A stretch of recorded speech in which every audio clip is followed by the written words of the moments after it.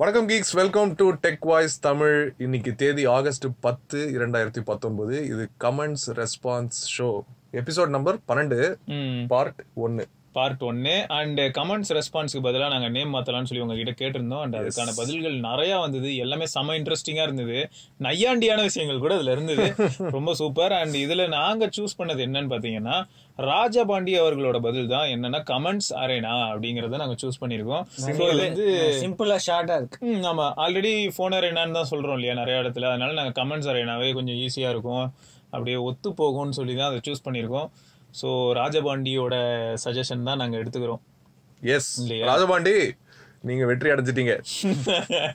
Right. So comments arena அப்படிங்கறதோட இந்த ஷோவோட நேம் நாங்க இனிமே கண்டினியூ பண்ணும்போது இனிமேல் வந்து கமெண்ட்ஸ் அரேனா இது பேரு. ஸோ ராஜபாண்டிக்கு வந்து எப்படி வந்து பிரைஸ் கொடுக்க போறோம்?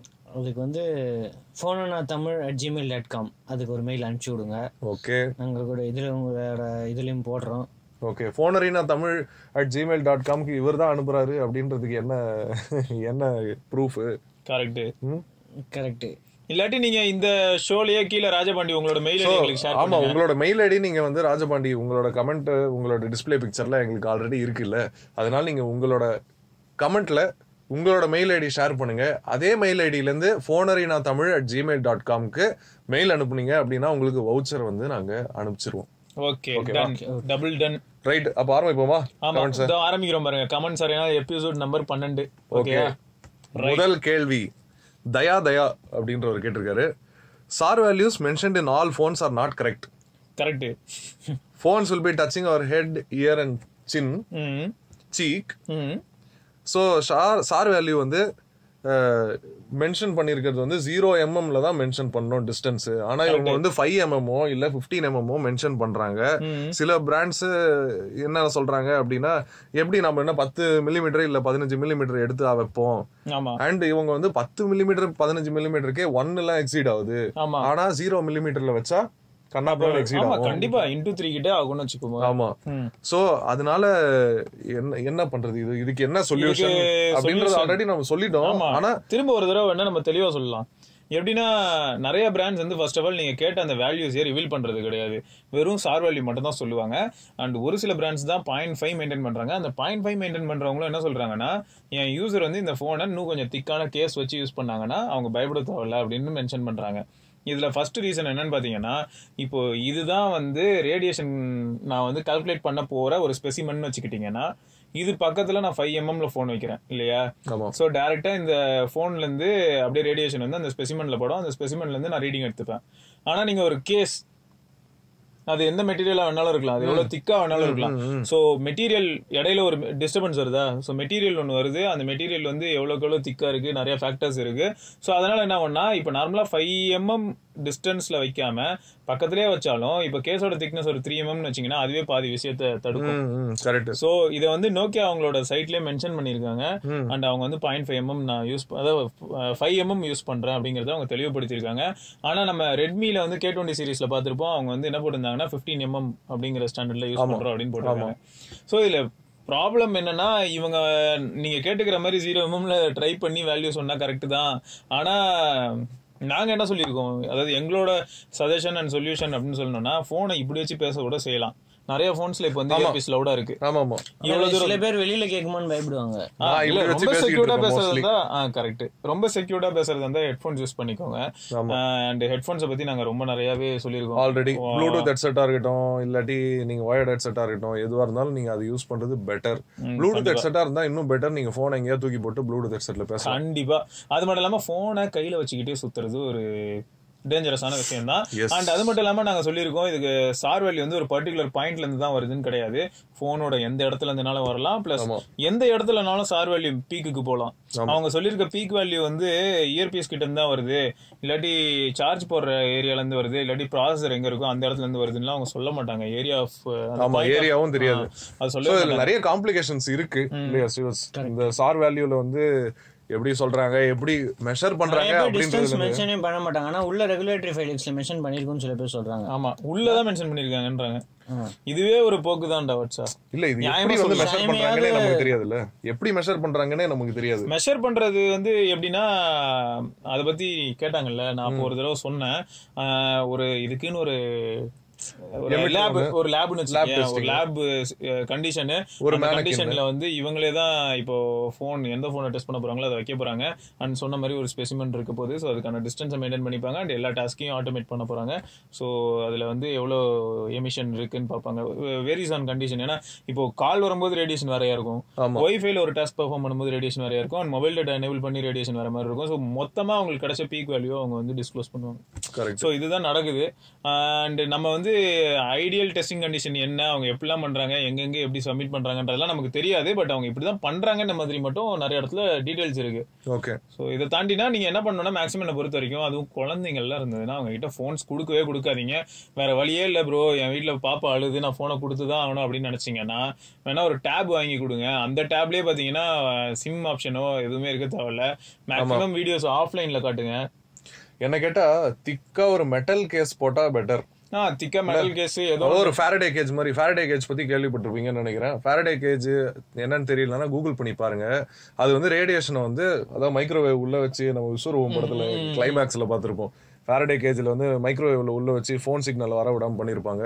அந்த மாதிரி ரேடியேஷனை கண்ட்ரோல் பண்ண முடியும். மேபி மெட்டல் கேஸ் சொன்னா போட்டு கொடுத்துருங்க தாராளமா. ஆனா முடிஞ்ச அளவுக்கு குழந்தைங்க கிட்ட போன்ஸை கொடுக்காதீங்க. யூடியூப்ல வீடியோ பார்த்துட்டு தான் எல்லார் வீட்லயும் குழந்தைங்க சாப்பிடுறாங்கிறதுலாம் எனக்கு தெரியும். ஏன்னா நிறைய இடத்துல பார்த்துட்டேன். அதுக்கு பெஸ்ட் சொல்யூஷன் என்னன்னா, ஃபர்ஸ்ட் ஆஃப் ஆல் அவங்க என்ன வீடியோ ரொம்ப விரும்பி பாக்குறாங்களோ அதை ஆஃப்லைன்ல டவுன்லோட் பண்ணி வச்சுட்டு காட்டுங்க. அப்படி பென்ட்ரைவ் போட்டு டிவில போட்டுருங்க. ஏன்னா எல்லார்கிட்டயும் எனக்கு தெரிஞ்சு டிவில யூஎஸ்பி ஆப்ஷன் இருக்கதான் செய்யுது. நீங்க 360p டவுன்லோட் பண்ணீங்கன்னா கூட போதும். குழந்தை தூரமா தான் உட்காந்து பாக்கணும், கிட்ட உட்காந்து பாக்குறதும் தப்பு தான். சோ பாத்துக்கோங்க. Right, okay. அடுத்த क्वेश्चनக்கு போவோம். Bro, I have one doubt. Vivo Z1 Pro battery backup maximum one day reached 20%. சரியா? Android system maximum power used compared to other apps. Android system தான் maximum power consume பண்ணியிருக்குது. இது வந்து normal ப்ராப்ளமா இல்ல பேட்டரி ப்ராப்ளமா அப்படின்றது first question. another, during traveling network signal வந்து சேஞ்ச் ஆகுறப்ப பவர் கன்சம்ப்ஷன் அதிகமாகுது. Please answer. ஆகுது. ஆமா ஆகும். அதாவது சிக்னல் லோவா இருக்கும்போது அது நல்ல எல்லா இதையும் பவரையும் யூஸ் பண்ணி அந்த சிக்னல் ரீச் பண்ண ட்ரை பண்ணும். ஆமா.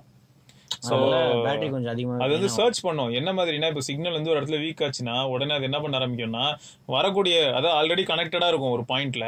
இப்போ நான் இதுல கனெக்டடா இருக்கேன், பட் இந்த சிக்னல் வீக் ஆயிட்டே இருக்கு. இப்போ என்னோட யூசர் வந்து கண்டினியூ ஆகணும் கால்.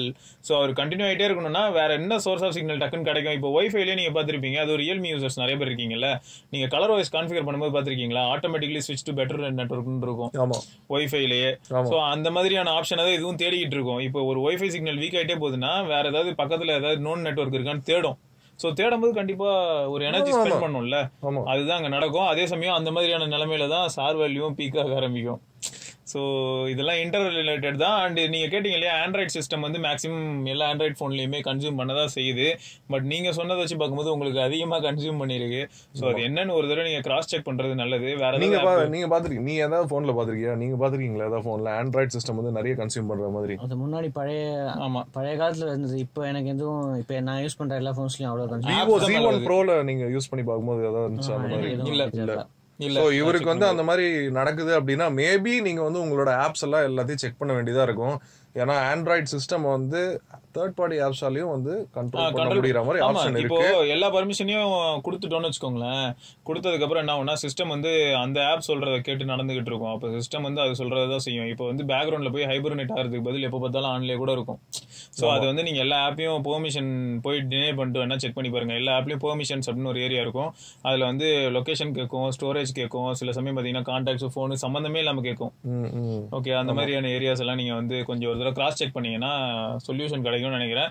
இன்கேஸ் உங்களுக்கு அதுக்கப்புறமா சொல்யூஷன் கிடைக்கலன்னா கீழே வந்து ஏதாவது கமெண்ட்ஸ்ல நீங்க போடுங்க, நாங்க கண்டிப்பா உங்களுக்கு ரெஸ்பாண்ட் பண்றோம். கண்டிப்பா சொல்றேன். இவர் பேரை நான் சொல்ல மறந்துட்டேன். இவர் பேர் சதீஷ். அவர் தான் இந்த கேள்வி கேட்டாரு. அடுத்த கேள்வி தமிழ் அம்மு அப்படின்றவங்க கேட்டிருக்காங்க. Honour 9X green 810 latest processor, அதுலயும் வந்து சேம் ஜிபியூ தானா ஸ்ரீவத்ஸ் மாலி G52. இதை பத்தி இது S1ல தானே கமெண்ட் பண்ணிருக்காரு. நீங்க சொல்ற மாதிரி எந்த இஷ்யூவும் இல்லையா? எந்த இஷ்யூவும் இல்லையா, 2 days மொபைல் யூஸ் பண்ணியாச்சு, 1.5 daysக்கு மேல பேட்டரி பெர்ஃபார்மன்ஸ் வருது, நோ ஹீட்டிங் இஷ்யூ, எல்லாமே கேம் இது வந்து நல்லாவே ஹேண்டில் பண்ணுது, நோ லேக் அப்படின்றாரு. இந்த ஒரே நிமிஷம் போடுறா, இந்த கேள்வி கண்டிப்பா வட்சன் பதில் சொல்லுவாரு. அதுக்கு முன்னாடி நான் ஒன்னு சொல்றேன். எந்த ஹானர் போன்லயாவது ஹுவாவே போன்லயாவது இது வரைக்கும் பேட்டரி இஷ்யூ யாராவது பாத்திருக்கீங்களா? அவங்களதுல அவங்கதான் தெளிவா பேக்ரவுண்ட் அப்படிங்கிற ஏரியாவே குத்தகை எடுத்து வச்சிருக்காங்களே, வெளியில கால போச்சுன்னா கூட விட்டா கட் பண்ணிடுவாங்க போல. ஆமா, போன் பேசிட்டு இருக்கும் போது வாட்ஸ்அப்பே லாக் ஸ்கிரீன் ஆன் பண்ணும்போது தான் அப்படின்னு சொல்லிட்டு நோட்டிபிகேஷன் வரும். ஏன்னா அவ்வளவு தூரம் அவங்க வந்து எல்லாத்தையுமே ஹைபர்நெட் ஸ்டேட்னா என்னன்னு தெரியுமான்னு ஒவ்வொரு ஆப்புக்கு உட்காந்து விளக்கம் கொடுத்து உட்கார வச்சிருவாங்க போல. எந்த ஆப்பையுமே பேக்ரவுண்ட்ல ஓட விட மாட்டாங்க. பேக்ரவுண்ட்ல ஓட விடுறதுனால பேட்டரி இஷ்யூ கிடையாது, ஹீட்டிங் இஷ்யூ கிடையாது. ஆமா, கன்ஃபார்ம். இதே வந்து நீங்க ஒரு OnePlus டிவைஸ் எடுத்துக்கிட்டீங்கன்னா பயங்கர அக்ரெசிவா பெர்ஃபார்மன்ஸ் மோட்லயே இருக்கும். நிறைய பேர் Realme Xல எல்லாம் பெர்ஃபார்மன்ஸ் மோட் இருக்குன்னு சொன்னீங்களா, அதுக்கு இதுதான் இந்த எக்ஸாம்பிள். எந்த ஆப்பையும் அத பத்தி ஒருத்தர் கேட்டிருக்காரு, அத பத்தி நம்ம ஓகே நாங்க டீப்பா சொல்றோம். இப்போ என்னன்னா Mali G52 இந்த Helio P65 யூஸ் பண்றது MC2 அப்படின்ற இதுதான் யூஸ் பண்றாங்க. அப்புறம் 2 கோர்ஸ் தான். அப்புறம் இது வந்து Helio P65 வந்து 12 nanometer. என்னோட கிரின் 810 வந்து 7 nanometer அங்கேயே ஒரு வெடி அடுத்து. அப்புறம் இவனோட Mali G52 GPU வந்து MP6 கோர் GPU. இப்ப புரியுதா ப்ரோ? கோருக்கும் பயங்கர டிஃபரன்ஸ் இருக்கு. Honor 9Xல கிரின் 810 வந்து நல்ல டீசென்ட்டான ப்ராசஸர் அண்ட் GPU, என்ன கான்ஃபிகரேஷன் வந்து கொஞ்சம் வேற, கொஞ்சம் கெத்தா இருக்கு. இப்போ கிரின் 810ஓட அந்த கார்டெக்ஸ் ஆர்கிடெக்சர் என்னது சிவத்ஸ், அது தெரியுமா உங்களுக்கு? அது சரியா ஞாபகம் இல்ல. இப்ப லேட்டஸ்ட் தான் 7 நானோமீட்டர்னாலே கண்டிப்பா ஈக்குவல் தான், 730க்கு ஈக்குவல். சோ சிபியூவும் வந்து பெட்டர். அதே ஜிபியூ யூஸ் பண்ணாலும் A77 A76 Vivo S1ல வந்து 2 கோர் இருக்குது, இதுல வந்து 6 கோர் இருக்குது. இது வேலைக்கு மட்டும் தெரிஞ்சிச்சுடா எப்படியும். ஏன்னா இதுல மீடியாடெக்கு ஈக்குவலண்டான ப்ராசஸர்னாலே நம்ம அந்த அது என்னது 90T G90T தானே?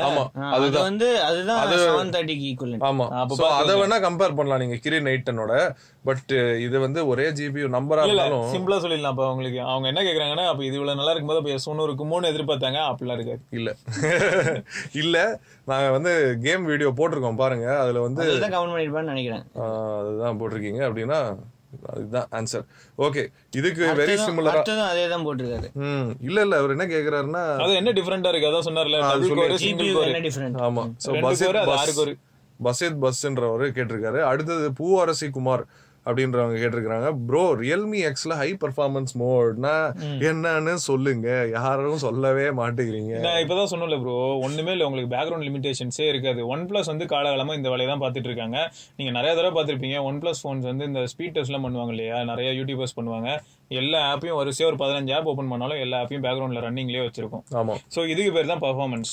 இது தேவைன்னா அவங்க வந்து அழகா க்ளோஸ் பண்ணலாம், பட் அவங்க க்ளோஸ் பண்ண விட மாட்டாங்க. இந்த இடத்துல உங்களுக்கு என்ன டிராபேக் வரும்னா பவர் கன்சம்ஷன் அதிகமா இருக்கும். ஆமா, சோ அதேதான் இதுல உங்களுக்கு வந்து ஹை பெர்ஃபார்மன்ஸ் மோட் எனேபிள் பண்ணீங்கன்னா கலர் வைஸ் அது சொல்லும், நீங்க வந்து ஹை பெர்ஃபார்மன்ஸ் மோட் எனேபிள் பண்றீங்க, பேட்டரி அடி வாங்கும் அப்படின்னு சொல்லிட்டு தெளிவா. சோ இது வந்து ரியல்மி எக்ஸ்ல மட்டும் இல்ல, Oppo K3ல இருக்கு. கலர் வைஸ் வந்து ஆல்மோஸ்ட் எல்லா போன்லயும் இந்த ஹை பெர்ஃபார்மன்ஸ் மோட் இருக்கு இல்ல, அது கலர் வைஸோட ஆப்டிமைசேஷன் ஃபீச்சர். கண்டிப்பா Oppo K3ல நான் என்ன தெரியுமா பார்த்தேன், CPU Z ஓபன் பண்ணி பார்த்தேன். CPU Zல எந்தெந்த கோர்லாம் ஆக்டிவா இருக்கு, எந்தெந்த கோர்லாம் எப்படி எவ்வளவு ஸ்பீடு ஓடுதுன்னு சொல்லிட்டு லைவா காமிக்கும். ஐடலுக்கு போகும்ல அந்த மாதிரி போல. சோ ஹை பெர்ஃபார்மன்ஸ் மோட்ல ஐடலே போகாது, ஃபுல் ஸ்பீட்ல ரன் ஆகும். அதாவது 2.2 GHz கோர்ஸ் 2 இருக்கு, 1.7 GHz கோர்ஸ் வந்து 6 இருக்கு அந்த ஆக்டோகோர் ப்ராசஸர்ல. ஸோ இந்த 2.2 GHz கோர்ஸ் வந்து ஹை பெர்ஃபார்மன்ஸ் மோட்ல ஃபுல் 2.2 GHzல ஓடும். ஆனா ஆஃப் பண்ணி விட்டோம்னு வச்சுக்கோங்க high performance mode 1.1 GHz 1.3 GHz maximum, அதை தாண்டாது. ஸோ அதனால பவர் கன்சம்ஷன் வந்து வேற லெவலுக்கு வந்து மேனேஜ் பண்ணும். But at the same time அந்த 2.2 GHz கோர்ஸ் ஆன் பண்ணி விட்டீங்கன்னா ஃபோன் வந்து ஃபிளாக்ஷிப் ஃபோன் மாதிரி பெர்ஃபார்ம் பண்ணும் லிட்டரலா. அது ஹை பெர்ஃபார்மன்ஸ் மோட்ல பேட்டரி மட்டும் அவங்க 5000 mAh அந்த மாதிரி போட்டுருந்தாங்கன்னு வச்சுக்கோங்களேன். ஹை பெர்ஃபார்மன்ஸ் மோட்ல பயங்கரமா இருக்கும் 710 கண்டிப்பா 710 நல்ல சிப் தான். ஆனா ஹை பெர்ஃபார்மன்ஸ் மோட் எப்பயுமே யூஸ் பண்ணட்டுமா அப்படின்னா நீங்க மேக்ஸிமம் கேம் ஆடும்போது யூஸ் பண்ணுங்களா. கேம் ஆடும்போது ஆட்டோமேட்டிக்கா அது ஆன் ஆகுது, சோ பிரச்சனையே இல்ல. அப்போ அவ்வளவுதான், கேம் ஆடும்போது அந்த கேம் மோட் போகுதுல, அது ஹை பெர்ஃபார்மன்ஸ் மோட் தான் ஆன் ஆகுது, ரேமையும் க்ளீன் பண்ணி விடுது, எல்லாமே பண்ணுது.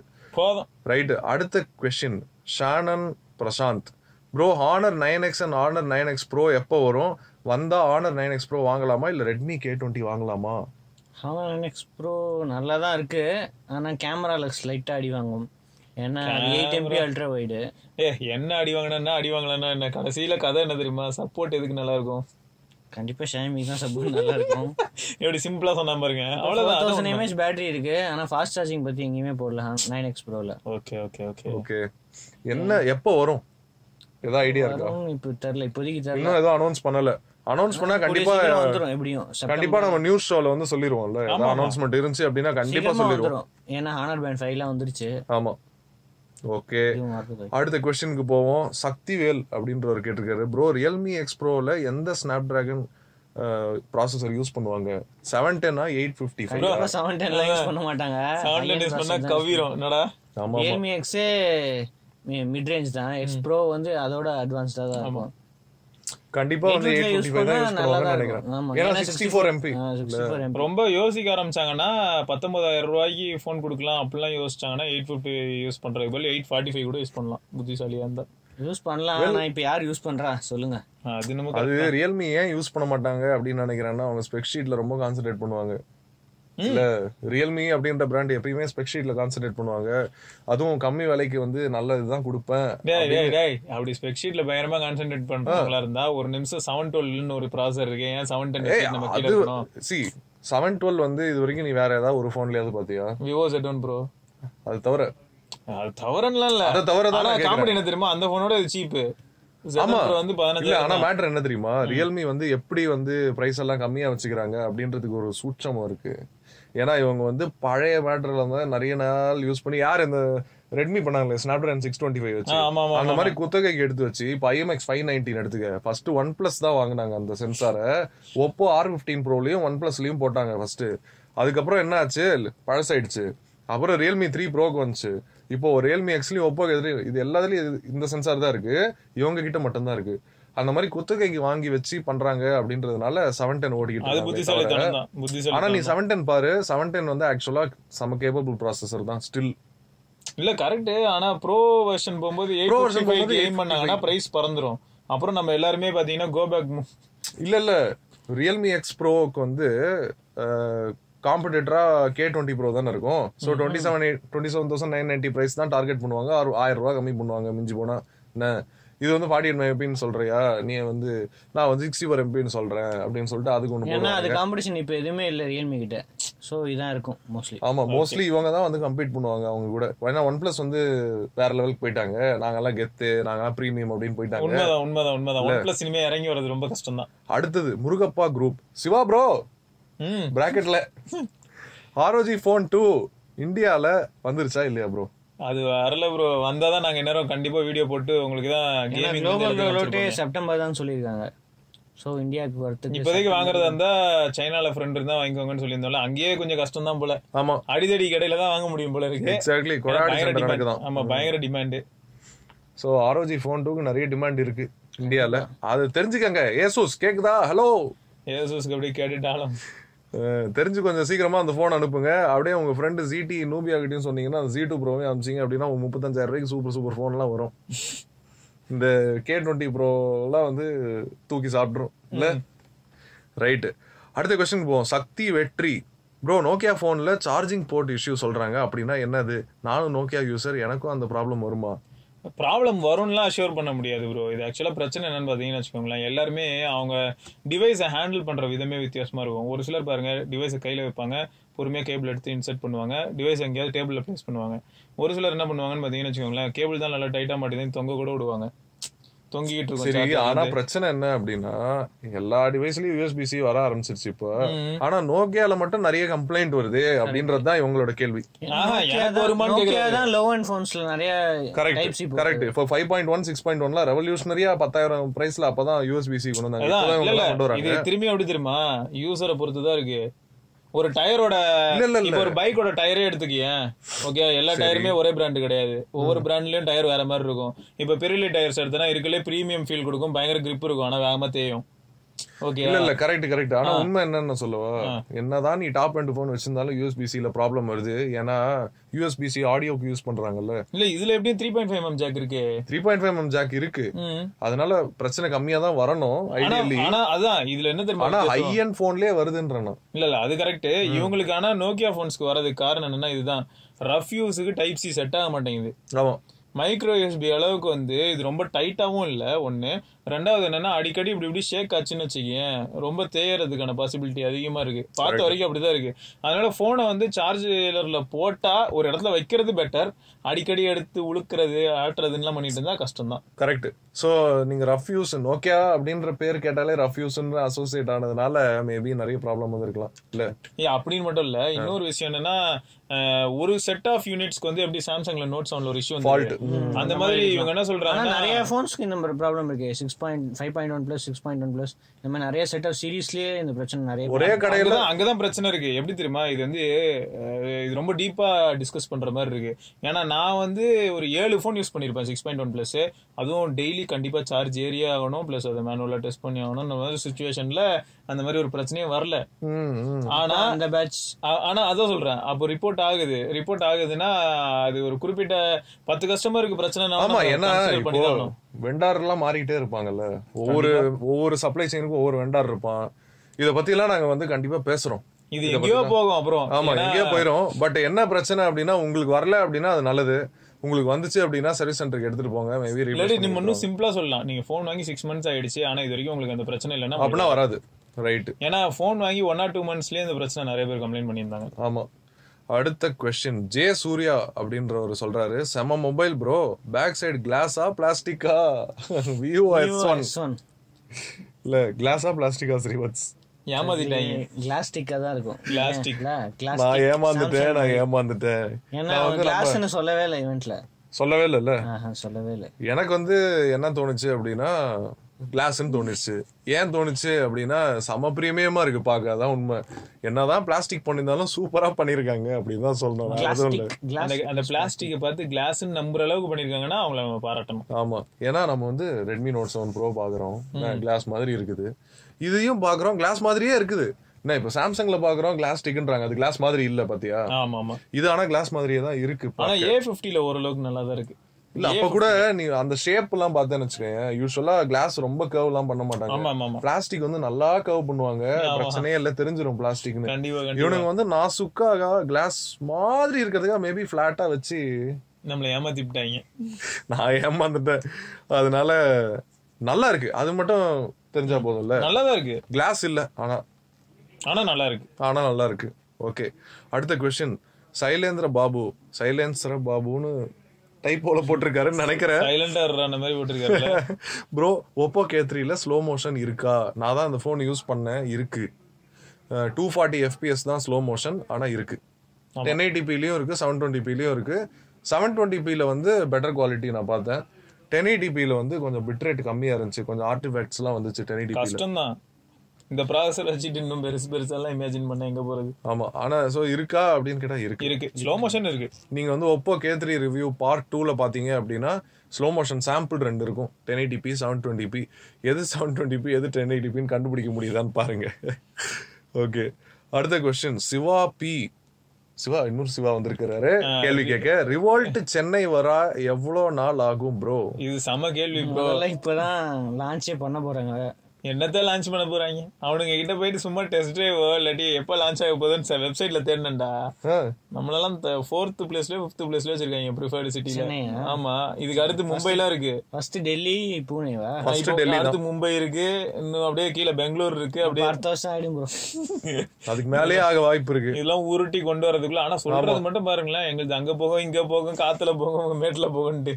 ஆனா வண்டி ஃபர்ஸ்ட் ஆஃப் ஆல் இங்க வராது விக்கிறதுக்கு. ஃபர்ஸ்ட் ஆஃப் ஆல் இவனுக்கு வந்து சைனால இருந்து திருடி விக்கிற வண்டி தானே அது. சரி விடுறா அதெல்லாம் சொல்லிக்கிட்டு அப்புறம் எனக்கு சுத்தமா விக்கிற வண்டி வைக்காம போகுது. அது சரி, ரைட். அடுத்த கொஸ்டின்ல ஆக்சுவலா இது கமெண்ட் முரளிதரன் TR, நம்மளோட ரெகுலர் வியூவர்ல அவரு. சோ இவர் வந்து உன்னை பத்தி தான் பேசிக்கிட்டு இருக்காரு. Try to test both the watch by wearing on same hand. என்ன 2 கையில நீ போட்டிருக்கிறியா 2 பேண்டையும். அது வந்து motion detected by only from one hand and both the hand movement is not the same, always the same. அதாவது இந்த ஹேண்ட் மூவ்மெண்ட்டும் அந்த ஹேண்ட் மூவ்மெண்ட்டும் சேமா இருக்காது அப்படின்ற அதுதான் நீயும் சொல்லியிருக்க. இல்ல அதை நான் சொல்லியிருக்கேன். இதுல என்ன தெரியுமா ப்ரோ சம்மர் ட்விஸ்ட்? பேட்மிண்டன் ஆடுறேன், அதுவும் நான் ரைட் ஹேண்ட்ல கட்டி இந்த நாய்ஸ் கலர் ஃபிட் வந்து கன்வி ஸ்டெப்ஸ் காமிக்குது. லெஃப்ட் ஹேண்ட்ல கட்டியிருந்தது பாத்தீங்கன்னா ஏகப்பட்ட ஸ்டெப் காட்டியது. நான் ராக்கெட்டை இப்படி மூவ் பண்ணுவேனா இல்லாட்டி இந்த கையை சும்மா இப்படி ஆட்டிட்டு இருப்பேன் யோசிச்சு பாருங்களேன். எனக்கே ஒரு கன்ஃபியூஷன், என்னடா இது என்னையே சோதிக்கிறீங்க அப்படி இருந்தது அதுல வந்த வேல்யூ. அதனாலதான் அவர் சொல்றாரு 2 கையிலயும் ஒரே பேண்ட் போடுன்னு. சாரி, ஒரே கையில 2 பேண்டையும் போடுங்க. ஐயோ இவன் சரி ரைட்டு. அதான் அதையும் நான் ட்ரை பண்ணிட்டேன். ஏன்னா இவ்வளவு தூரம் 2 கையிலும் தனித்தனியா போட்டு தொப்பி வாங்கினதுக்கு அப்புறம் நம்ம அதையும் கண்டிப்பா செய்வோம்ல. அதை செஞ்சதுக்கு அப்புறமா என்ன ஆயிடுதுன்னா இவங்க அதாவது கலர் ஃபிட் டூல் வந்து இந்த பேட்மிண்டன் மோடுன்னு இருக்கிறதுனால அவங்க என்ன அல்காரிதம் யூஸ் பண்றாங்கன்னு தெரியல. அவங்களுக்கு ஸ்டெப்ஸ் கம்மியா தான் வருது. ஆனா இப்போ இன்னொன்னு சொல்லலாம்னு நினைக்கிறேன் இந்த டைம்ல. என்னன்னா பேண்ட் 4 இருக்குல்ல, ஹானர் பேண்ட் 4, இது நிறைய இது என்னடா இஷ்டத்துக்கு காமிச்சிட்டு இருக்கு ஜாலியா. இது ஹானர் பேண்ட் 3 இப்படி இருந்துச்சு. ஏன்னா இதுல வந்து என்ன ஆகுதுன்னா வேர்ஜிலைட்ல நான் 3500 4000 வந்ததுன்னா தலைவர் அதுக்குள்ள 5000க்கு போயிடுறாரு. என்ன நான் ஒரே விஷயம் தானடா பண்றேன், மோடு கூட ஆக்டிவேட் பண்ணல. ஒரே கையில போட்டு பாருங்களேன் எப்படி இருக்குன்னு. பாப்போம் சொல்லுவோம். அப்பவும் தப்பாதான் காமிக்க போது போயா. As per me community, sleep mode is not available in Me TV, but I feel it could be introduced in an Android update அப்படின்றாரு. பண்ணலாம் அப்டேட்ல வர வாய்ப்பு இருக்காது. இருக்கு வாய்ப்பு. ஹார்ட்வேர் டிபெண்டன்ட் அப்படிலாம் கிடையாது. சும்மா அப்படியே சும்மா சோனி டிவி. எனக்கு ஒரே ஒரு பிரச்சனை என்ன அப்படின்னா மீ டிவில இது முதல்ல ஏன் இல்ல, ஏன்னா டிவில ஒரு ஸ்லீப் மோட் இல்லாம என்னையா டிவில உள்ள மேபி பேட்டரி இருக்கான்றதுதான் ஒரு சந்தேகம். இல்ல அதுதான் ஹார்ட்வேர்ல இப்ப சாஃப்ட்வேர் அப்டேட்ல தான் வரப்போகுது அப்படின்னா ஏன் அந்த சாஃப்ட்வேர் பண்ணிட்டு இருக்காங்களா? அப்ப மேபி ஆல்ரெடி பேட்டரி இருக்கு டிவிக்குள்ள, ஒரு பேக்கப் பேட்டரி கண்டிப்பா இருக்கு. டைம் வைக்கிறதுக்கு பேட்டரி இருக்கும்ல, அதை யூஸ் பண்ணாலே போதும்னு நினைக்கிறேன். ஸ்லீப்புக்கு என்ன வெறும் ஸ்டேட்டை மட்டும் சேவ் பண்ணி வைக்கிறதுக்கு உனக்கு என்ன மெமரி தேவை? ஒண்ணுமே தேவை. உண்மைதான். ஆனா நார்மல் டிவில இருக்கேப்பா. இல்ல இவங்க தான் எப்படின்னா 8 GB எல்லாம் தராங்க. இல்ல ஆண்ட்ராய்ட் டிவில எப்படியும் ஸ்லோவா தான் இருக்கும் சில இதெல்லாம். சோனில எல்லாம் ஸ்லீப் மோட் இருக்கு. இல்ல சோனில இருக்கு. Samsung TV feature rich for technical persons. Mi TV application rich for normal user அப்படின்றது. அதோட அபிப்பிராயம் அத டகால்னு சொல்ல முடியல. ஏன்னா சாம்சங் டிவி பேனல்ல இருந்து எல்லாமே வேற மாதிரி இருக்குமே, அது என்ன இப்போ நார்மல் யூசர் கொடுக்க கூடாதா அப்படின்னு ஒரு கேள்வி வருது. ஆனா ஃபீச்சர் ரிச் அப்படின்றாரு, அது உண்மையா? ஃபீச்சர் ரிச்னா அவரு எப்படி சொல்றாருன்னா, இப்போ போர்ட்ஸே இருக்கட்டுமே, மீ டிவியோட போர்ட்ஸ் கண்டிப்பா அதிகமா இருக்கும். அதே மாதிரி அந்த அந்த மாதிரிலாம் இருக்கும்ல, ஆப் சப்போர்ட் இருக்குல்ல, ஆப் சப்போர்ட்டே பார்த்தனா இவன் ஆண்ட்ராய்ட் டிவின்னு சொல்றான். அவன் ஆண்ட்ராய்ட் டிவின்னு சொல்ல வெறும் ஸ்மார்ட் டிவியா இருந்த காலத்துல இருந்தே அவன்கிட்ட ஆப் சப்போர்ட் அதிகமா இருக்கு. எங்க வீட்டுல இருக்கிற டிவி எனக்கு தெரிஞ்சு 6 வருஷம் முன்னாடி வாங்கினாங்க, 6-7 வருஷம் இருக்கும். அதுலயே நெட்ஃபிளிக்ஸ் எல்லாம் இருக்கு. கரெக்ட். அது மட்டும் இல்லாம ஸ்கைப் மாதிரி ஆப்லாம் வச்சிருப்பாங்க. வச்சிருக்கான். நீ எதோ சொன்னாலும் வச்சிருக்கான். மீ டிவி எல்லாம் கிடையாதுல்ல ஸ்கைப்லாம். என்ன பண்றதுனே தெரியல, நீ எதோ சொன்னாலும் வச்சிருக்கான் அந்த மாதிரியே இருக்கு. அது இந்த வயர்லெஸ் ஃபைல் ஷேரிங் அந்த மாதிரி ஃபீச்சர்ஸ் எல்லாமும் கொடுத்துருப்பானுங்க. நெட்ஃபிளிக்ஸ் அமேசான் வரப்போகுது மீ டிவிக்கு. ஆனா எண்ட் ஆஃப் தி டே என்ன தெரியுமா, இந்த நெட்ஃபிளிக்ஸ் அமேசான் வரப்போகுது அப்படின்னு நம்ம சொல்றோம்ல மீ டிவிக்கு, மத்தபடி மீ டிவில பிளே ஸ்டோர் ஓபன் பண்ண முடியும். அது பெரிய அட்வான்டேஜ். எங்க அதுல இருக்கிற ஆப் எல்லாம் பார்த்தா திருப்பி அதுலடா இப்போ ஒரு வீடியோ பிளேயர் வேணும்னு நினைச்சோன்னு வச்சுக்கேன், ஏதோ ஒரு கோட கிரீட் ஆகல டிஃபால்ட் பிளேயர்ல விஎல்சி போடலாம், நிறைய விஷயம் பண்ண முடியும். கரெக்ட். அது மட்டும் இல்லாம ஆண்ட்ராய்ட் டிவிலயும் இருக்கே. ஆண்ட்ராய்ட் டிவிக்கு தான் சொல்றேன். இல்ல அது மட்டும் இல்ல, நான் எப்படி அதை பாக்குறேன் தெரியுமா, நான் வந்து போன்ல எந்த வீடியோ வேணா வந்து குரோம் காஸ்ட்ல வந்து பிளே பண்ற மாதிரி ஒரு ஆப் இருக்குது, எனி காஸ்ட்னு ஒரு ஆப் இருக்கு. அதை இன்ஸ்டால் பண்ணி போட்டு மீ டிவில வந்து போட்டுற வேண்டியதா, முடிஞ்சிருச்சு. ஓகே, சோ இப்போ இந்த முரளிதரன் டிஆரோட கொஸ்டினோட பார்ட் 1 வந்து நிறுத்திக்கிறோம். அடுத்து பார்ட் 2ல உங்களை சந்திக்கிறோம். அது வரைக்கும்